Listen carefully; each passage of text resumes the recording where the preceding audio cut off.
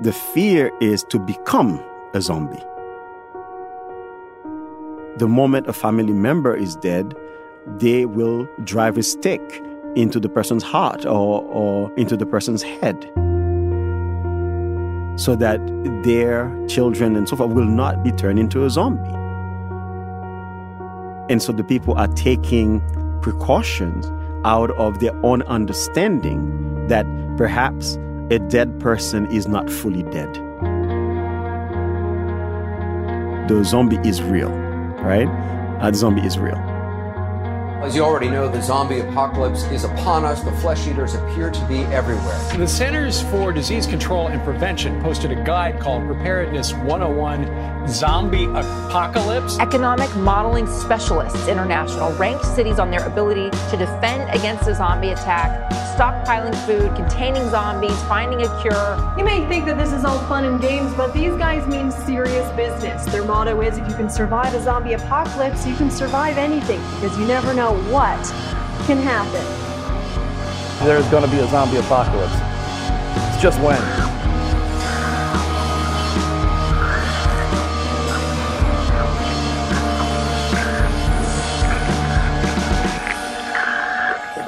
You're listening to Throughline from NPR, where we go back in time to understand the present.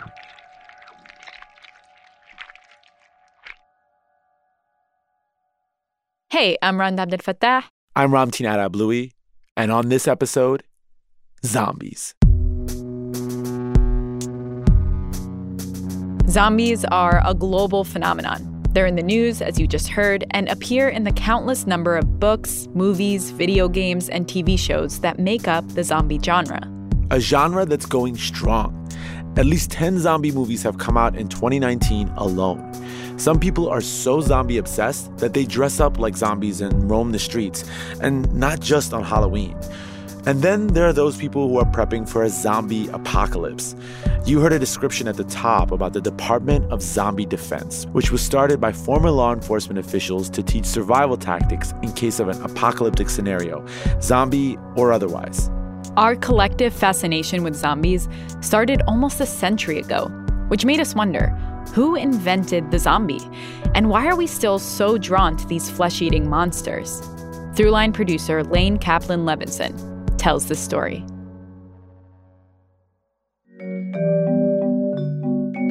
The music, right, is almost like in a circus, right?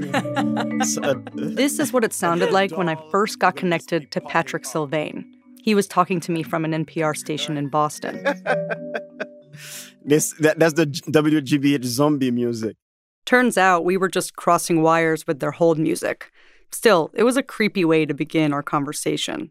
I'm a lecturer at Brown University, and my work is actually on zombies. Patrick writes about the origin of the zombie, as well as the contemporary obsession. His fascination goes back to his childhood, growing up in Port-au-Prince. There was a farmer, and in order to protect his field, because he used to grow corn, and he would put indigo crosses on his corn, in the same way that you might have the scarecrow, for example. And so he used to tell us that in his field, he has a zombie. And as young boys, we will dare each other. Why don't you go into the field? And we will say, no, I do not want to be caught. In Haiti, zombies aren't just scarecrows in the fields. And they're not just scary, flesh-eating monsters that only exist in movies. I grew up in fear of becoming a zombie. When Patrick was a kid, that fear hit especially close to home.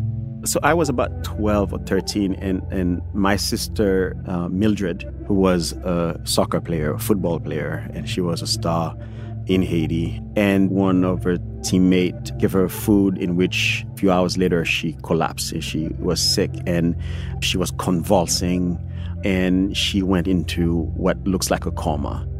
A nearby voodoo priest told Patrick's family not to take her to the hospital. Because that was not a natural seizure, that was not a natural collapse.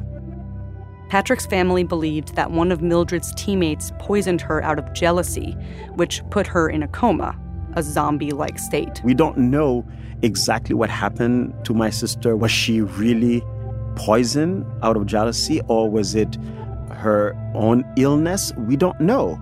But what I remember vividly is the way in which she was rushed out of the house, the way she was carried. She was convulsing, and she was, fine the day before. And the narration was that it's because it was jealousy. They wanted to steal her soul. The voodoo priest gave Mildred specific foods and remedies to try and coax her out of her coma. She was bathed with so many different leaves. I remember, her head was covered, with certain leaves, which I did not know what they were. After 4 days of treatment, Mildred returned to consciousness. She did not become a zombie. The system was restored. Patrick says being poisoned and entering into a zombie-like state is a very prevalent fear in Haiti because the zombie is real, right? It's not abstract. It's real.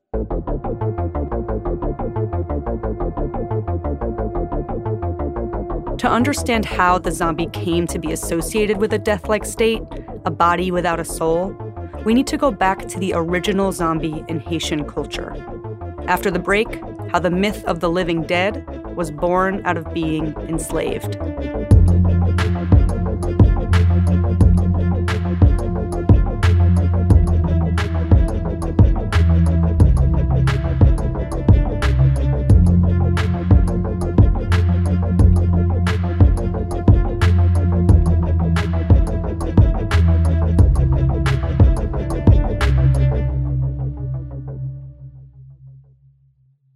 Hi, this is Pepin from Gouldsboro, Maine, and you're listening to Throughline from NPR.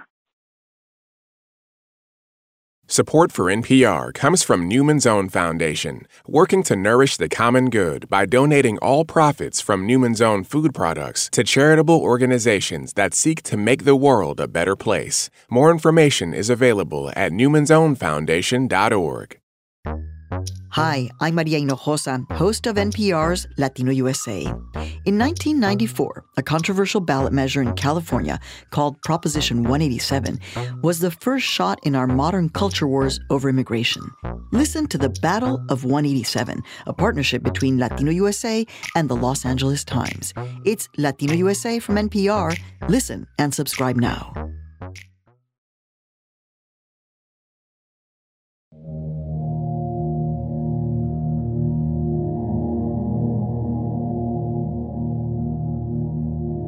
Before Haiti was called Haiti, it was a French colony called Saint-Domingue.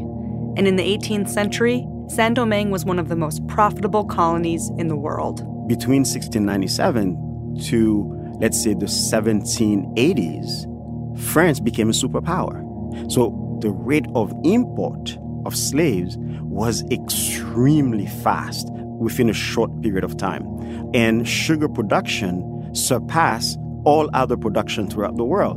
The colony produced about 40% of all the sugar and 60% of all the coffee consumed in Europe. So Haiti was called the Pearl of the Antilles because of what Haiti provided, or Saint-Domingue provided the French. So the rate of accumulation of wealth, we can also equate that to the rate of death. Life on the plantation was so brutal for the enslaved Africans that many didn't live past their teenage years. They were literally worked to death, and that backbreaking, endless labor they faced day in and day out hardly felt like living.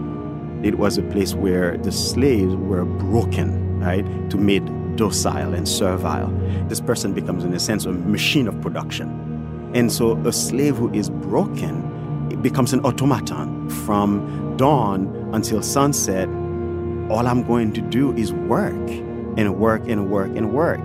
And therefore, the loss of the will, symbolically speaking, this person becomes a zombie. The word zombie seems to trace back to numerous Central and West African languages. We could think of the word mvumbi, which is a catalectic individual. You have nzumbi, which means devil. You have Zumbi, which is kind of fetish, and Nzumbi is also a deity of death. Some languages interpret the word as corpse, and in others, like the Congo language, zombie directly translates to the spirit of a dead person. Many of these original interpretations allude to a soul that's been dispossessed of its own body, but somehow remains trapped within it.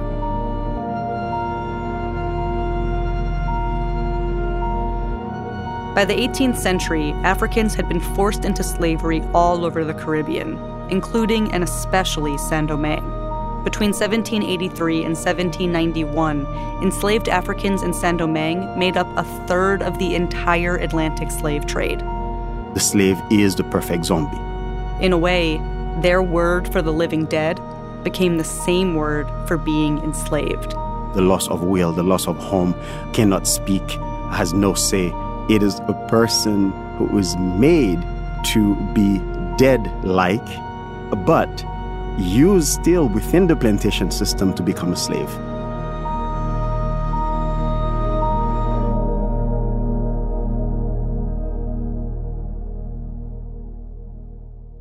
This is one type of Haitian zombie, the broken slave, someone whose soul has been stripped from them due to the unfathomable cruelty of the colonial slave economy. But there's another type of zombie in Haiti that gets at the belief in a returned soul, the revolutionary slave. These are people who refuse to submit themselves to the harshness of slavery, and they resisted by various means, and one of the means was really to poison their masters. These individual acts of resistance against the French planters eventually grew into one of the largest and most successful slave rebellions in the history of the Americas, the Haitian Revolution. You had this active resistance in which the colonialists, the French, were being killed. The zombie is this unbelievably fearful thing on both ends, right? Because if you're an enslaved person, the zombie is your biggest fear because you don't want that to be your fate. And then on the other end, if you're the planter, the zombie is your biggest fear because that's the revolutionary. Exactly.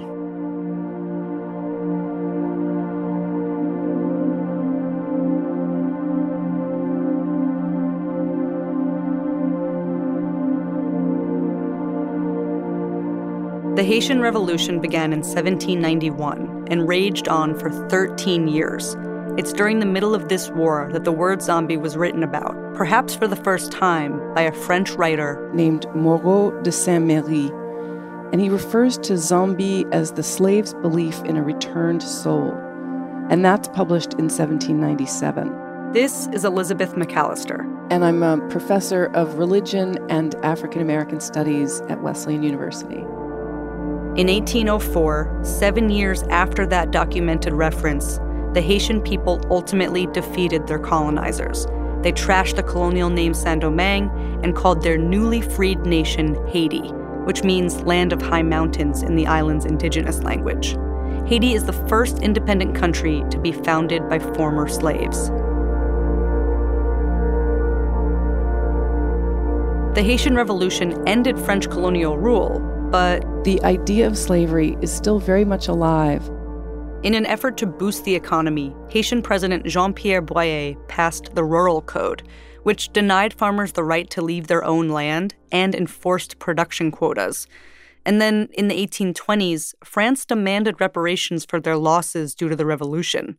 France refused to recognize Haiti's independence until it paid them 150 million francs, the modern equivalent of $21 billion.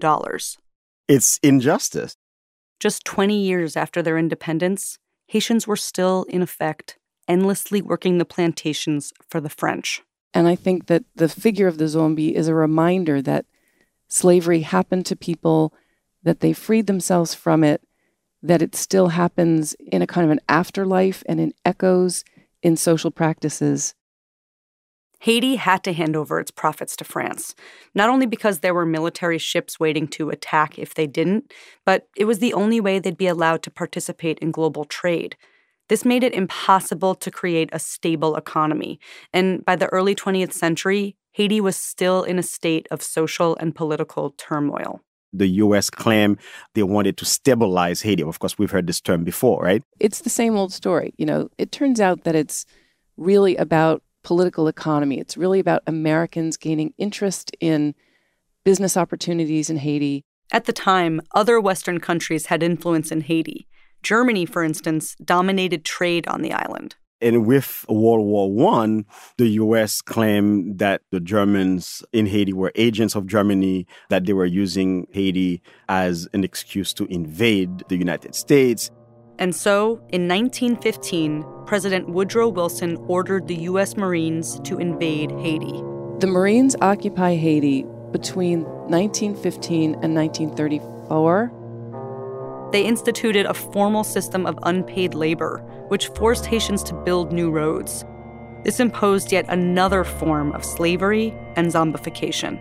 And along with this occupation comes a kind of a vanguard of journalists and travel writers. And they had never encountered autonomous, independent black men who resisted white rule. And so how do you then demonize these people who resisted, call them cannibal? Then the black man, the black body, becomes a consumer of flesh.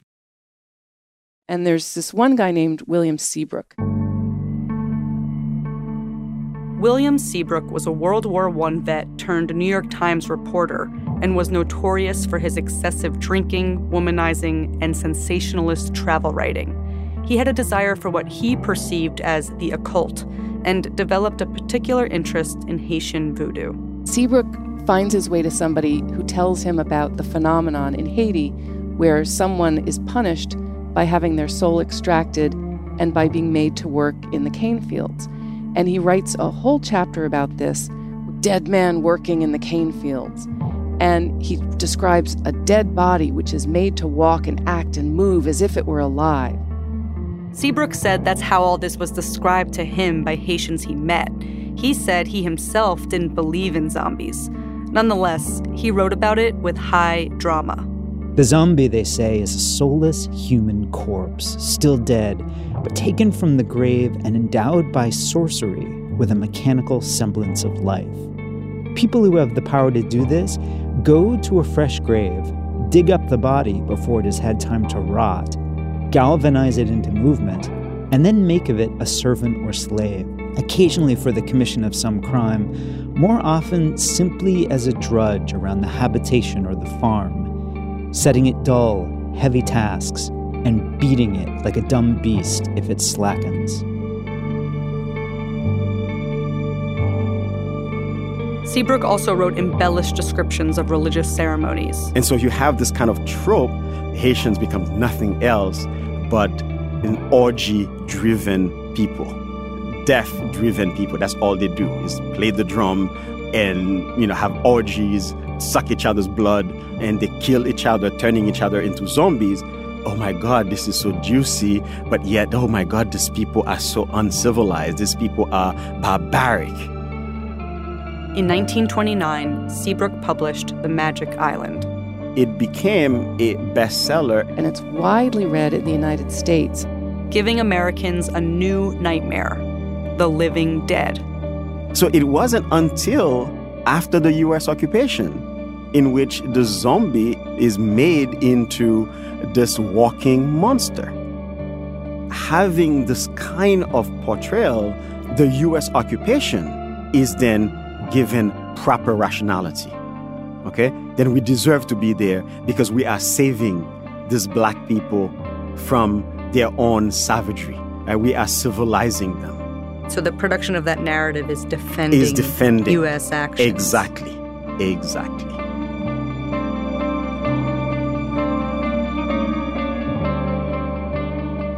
The U.S. occupation of Haiti brought the zombie onto American soil. When we come back, zombies go to Hollywood.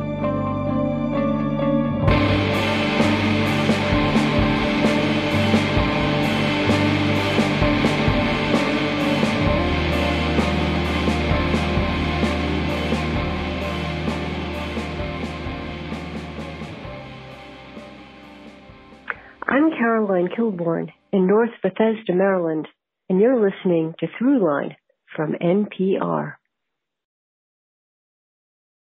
Support for this podcast and the following message come from the Walton Family Foundation, where opportunity takes root. More information is available at waltonfamilyfoundation.org. How will you remember the past decade in music? I'm Robin Hilton with NPR's All Songs Considered. Join us as we look back at the defining trends and moments of the 2010s, from Beyoncé to Bandcamp. Listen twice a week on All Songs Considered from NPR.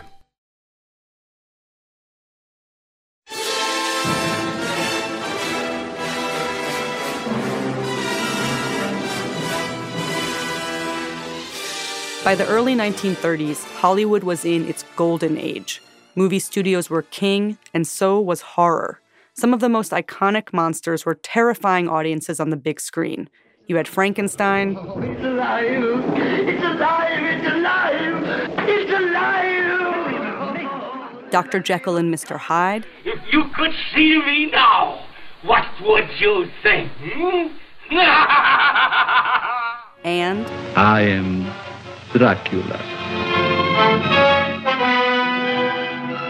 Then, just 1 year after these three blockbusters, Bela Lugosi, Dracula himself, stars in White Zombie. From Haiti, land of the voodoo, comes the most infamous cult of all, the sinister power behind the White Zombie. You have a white couple. Again, you cannot have honeymoon without going to paradise, right?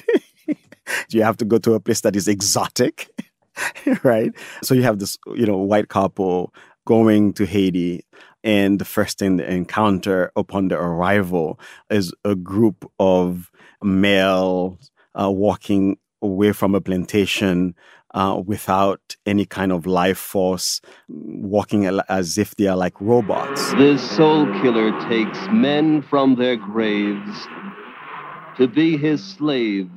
The innocent white couples had never seen anything like that, and the coachman had to tell them, be careful, these are zombies. And the moment they heard this word, they're like, well, zombies, what?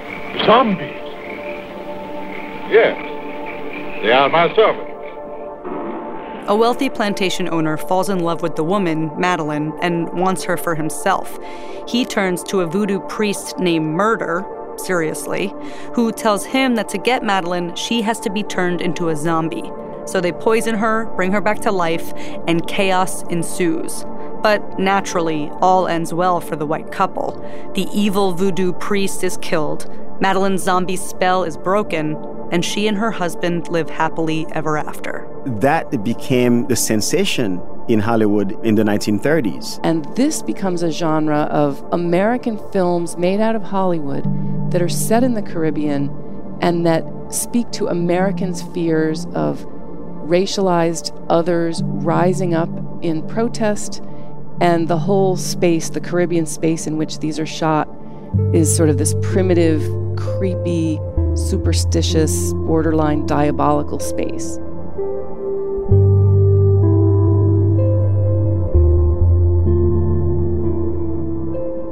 White Zombie inspired many more of these exploitative horror films. Maniac came out in 1934. Revolt of the Zombies, a type of loose sequel to White Zombie, came out in 1936. King of the Zombies came out in 1941. Here's big black one with frozen faces, with eyes that looks at you and they don't see nothing. What's he talking about? Oh, zombies. Mr. Bill, let's get out of here. Why, this place is a walking cemetery. Wait a minute. And I Walked with a Zombie came out in 1943. And out of their West Indian island comes a tale of terror and voodoo, of witchcraft and zombies, and all the weird black magic that the white man seldom sees.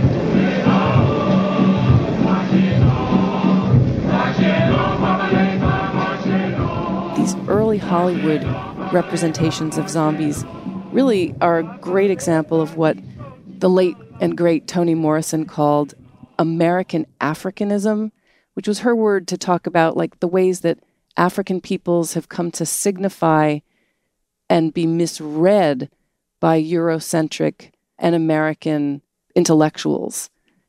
So it's like white Americans' projections onto black people. This first iteration of the American zombie narrative goes strong for a solid decade. And then, after World War II, as the U.S. entered into the Cold War era, the zombie trope slowly starts to morph away from the Caribbean, away from the backwards voodoo practitioner, and straight for the mad scientist. From the 1940s to the 1960s, Hollywood produced a slew of what got called trash films, and they featured mutated or hybrid monsters. And in these trash films, a lot of them were mutants because they had been subject to radioactivity. Then the zombie becomes a goal, right? That is, this person who was dead with flesh kind of dripping and worm coming out the eye socket and so forth. That became the desirable theme. This is the zombie era of experiments gone wrong. You've got sci-fi films like Teenage Zombies. Never before has man been transformed into such hideous proportions. Never have teenage girls been subjected to the terrifying ordeal in the fantastic room of torture. And The Last Man on Earth, which is based on the novel I Am Legend. And then, out of nowhere, a newbie filmmaker came onto the scene and changed everything. George Romero was a few years out of college when he and some buddies wrote and directed their first feature-length film. Night of the living dead, the dead who live on living flesh. So his first movie, which set the tone for how we understand zombies now, was Night of the Living Dead in 1968. This is Kelly Baker. I have a PhD in religious studies, and I've written a short book on zombies and zombie apocalypses in American culture. Night of the Living Dead took a new approach to the zombie narrative. There's a zombie outbreak, there's some contagious disease, and a little band of survivors who don't know each other hole up in a farmhouse in the middle of rural America. It's really brilliantly shot in this one little space that's one little farmhouse, and it's so creepy because it's this bucolic, farmhouse, and there's a cemetery nearby, and it's just Americana, and yet the world of America is in the process of total collapse. And later what we find out in this is that space radiation is causing corpses to rise, and then they target humans. They all are freaking out, and there are zombies coming at them, and you see, the drama of a band of survivors trying to figure out who's the leader, what do we do, whom do we follow? And so the hero of that film is the Black American student named Ben. Clearly, Ben has the best plan and is most capable, and yet the white guy doesn't want to take orders from Ben. And most of the zombies are white. Which is, again, different from some of those earlier incarnations. It is very much this kind of inversion of that, right? So that we move from Haitian zombies, black bodies, right, who are zombies, into a lead character who is human and complicated and contradictory and is trying to survive the zombies. It pretty much is when society falls apart, what happens? And Romero's answer is humans are terrible.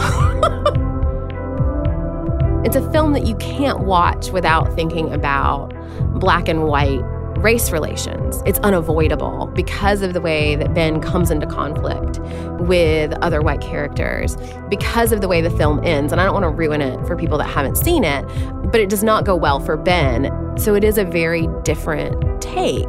And I would argue a very kind of radical political take. The funny thing is, the word zombie is actually never uttered in Romero's first movie.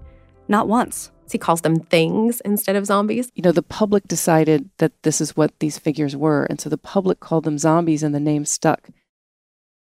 10 years after his first film, Romero returned to his zombie apocalypse roots with Dawn of the Dead. I might even argue that Dawn of the Dead might be his best one. I think there are people that would fight me about that. But, this is a great film too, right? It actually starts with a racist cop just shooting black and brown people.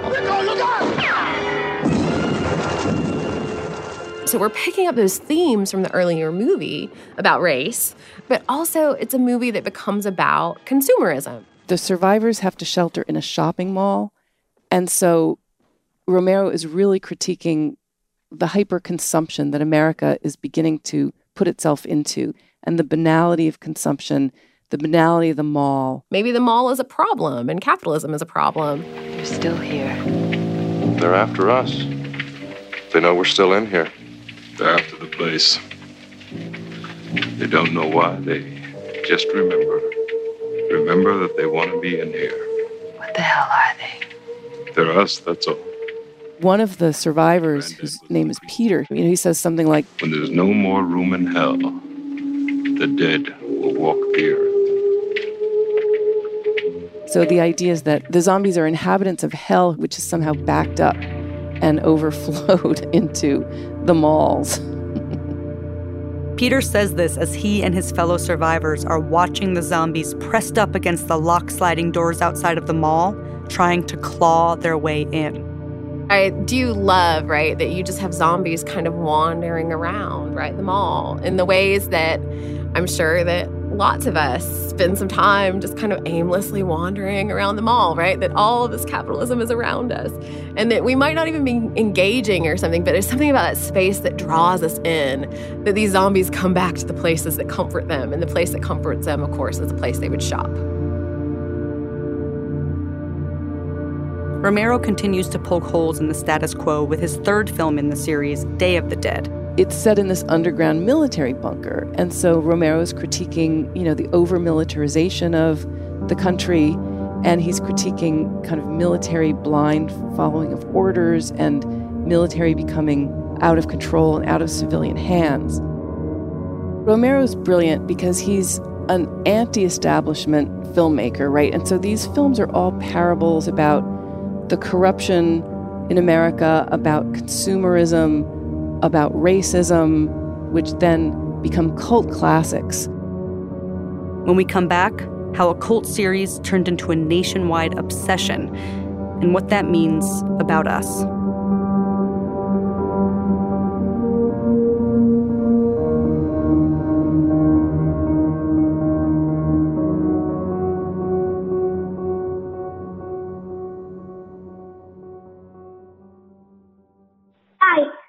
My name's Henny, and I like zombies because I just like all scary things, and I like them even more after I watched Below. Thriller. Thank you. Support for this podcast comes from the John S. and James L. Knight Foundation, helping NPR advance journalistic excellence in the digital age.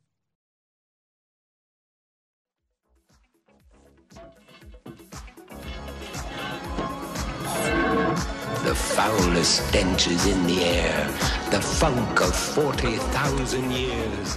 You can't talk about zombies in the 80s without talking about Michael Jackson's Thriller. In the music video, Jackson and his date walk through the dark streets as bodies rise from graves and tombs, until Jackson leads the undead in one of the most groundbreaking and iconic dance numbers of all time.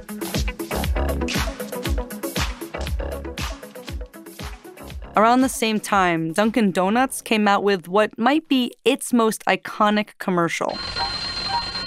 Time to make the donut. The donut. Time to make the donut, right? Patrick Sylvain loves this commercial. The baker automatically gets up, sort of arms raised, and the first thing that he says is, time to make the donuts. Time to make the donuts. Time to make the donuts. Great donut makers aren't born. They're made. We made the donut. By the way, there are more than 5 variations of this commercial made over the course of the 80s. So Patrick is not alone in his love for the donut zombie.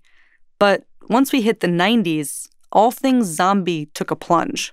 Part of why we don't have zombies quite in that time period is that there are other monsters that are more popular, right? Like there are other concerns here that folks have. Mainly serial killers. I feel like all the films are about some kind of serial killer, right? So then what brings zombies back in vogue and when? After 2001 until like 2012, there are over 200 zombie films made. So there's something that happens in 2001, right, that really motivates this. September 11th, that very much captured the American psyche in that moment. Terrorism is something that can happen on the ground where you are. It's not something that happens really far away. There is this deep concern about what other people might do to us, right? So when you look at zombies and this threat that they pose, you can't reason with them, right? You can't reason with a zombie and convince them not to attack you. You can't predict what they're going to do. You can't prevent it. That really works with the lingering nervousness over something like terrorism. And with that, the zombie trope took another turn. After 2001, it's definitely a shift where the concern is we're frightened of other people. There is an axis of evil out there that wants to do us harm. And so it's very much that the threat comes from outside, not from within. And it was during this time that the President of the United States told us to go to the mall. We cannot let the terrorists achieve the objective of frightening our nation to the point where we don't conduct business, where people don't shop. That's their intention. Go shopping, right?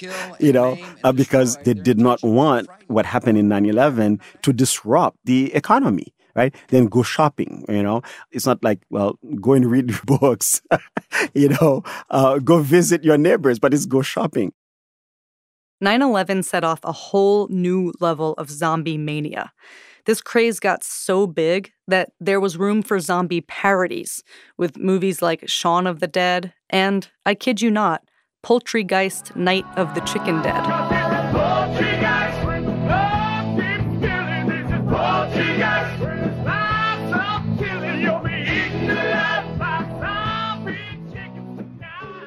It's also a time when people started prepping for a zombie apocalypse.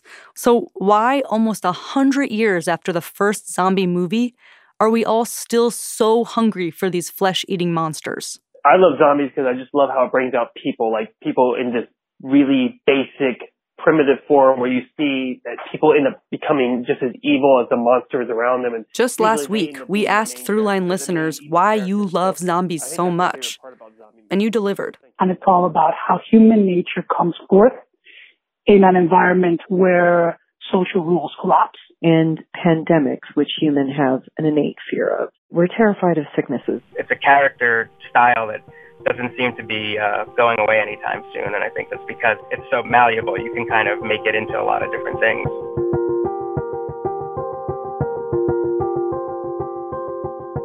The invincibility of zombies seems to be that they can take on any desired meaning.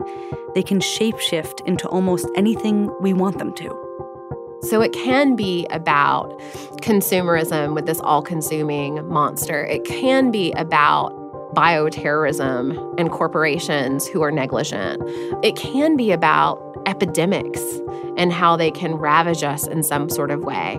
But the zombie also is, the hordes of brown people at the border. The zombie is a cipher. The zombie, by definition, has no consciousness.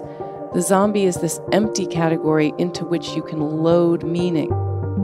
Elizabeth says there's one consistent theme that keeps zombies relevant. It's always there, looming in the background or sometimes right up in your face, and speaks to one of our most fundamental fears. Which is that we are all going to die, and that everyone who's ever lived dies.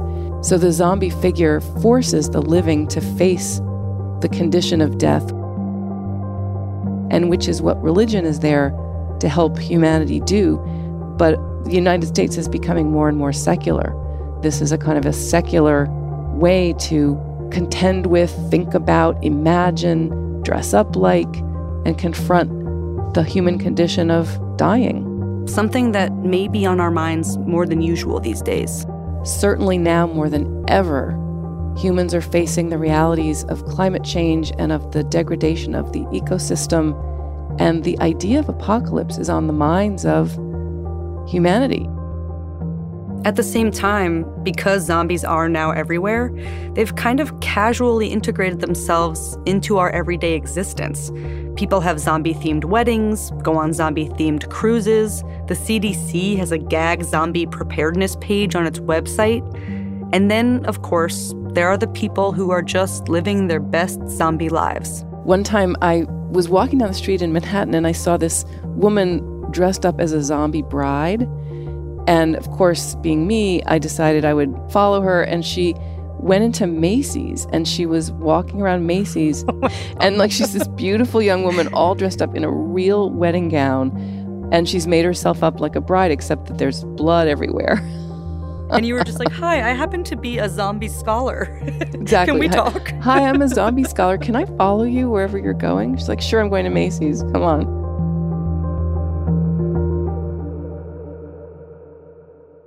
Everyone that I interviewed for this story is clearly fascinated with zombies. But to be honest, they're also a little fatigued by the oversaturation and disheartened by a lack of substance, something Kelly says zombies have gradually been losing post-Romero. George Romero has radical political commentary. It's very much about Americans. It's very much about the racial state in America. It's about the consumerist state. It's about thinking about what we're doing, the systems that we're inhabiting, how they're oppressive. When zombies are everywhere, maybe they've lost some of their radical power. That where they might have been subversive, now they're just mainstream. I mean, if Disney can have a movie about zombies in which a zombie and a cheerleader who is human fall in love. I know we might be crazy, but did you hear the story? I think I heard it vaguely. A girl and a zombie. I really feel like we've reached a point where the radical commentary is gone.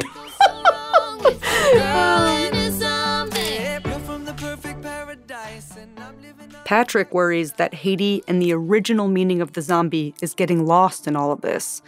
The American zombie, that brain-eating ghoul, has been exported all over the world. But he wonders how many people know that this horror figure is rooted in his country's history. Once we've had this globalized figure of the zombie, then the question becomes, who owns it? Right? Does it really belong to Haiti? No. The zombie, again, it's a wonderful trope, but we must not forget where it came from, its essence. To lose the genesis of the zombie within transatlantic slavery, that would be a problem.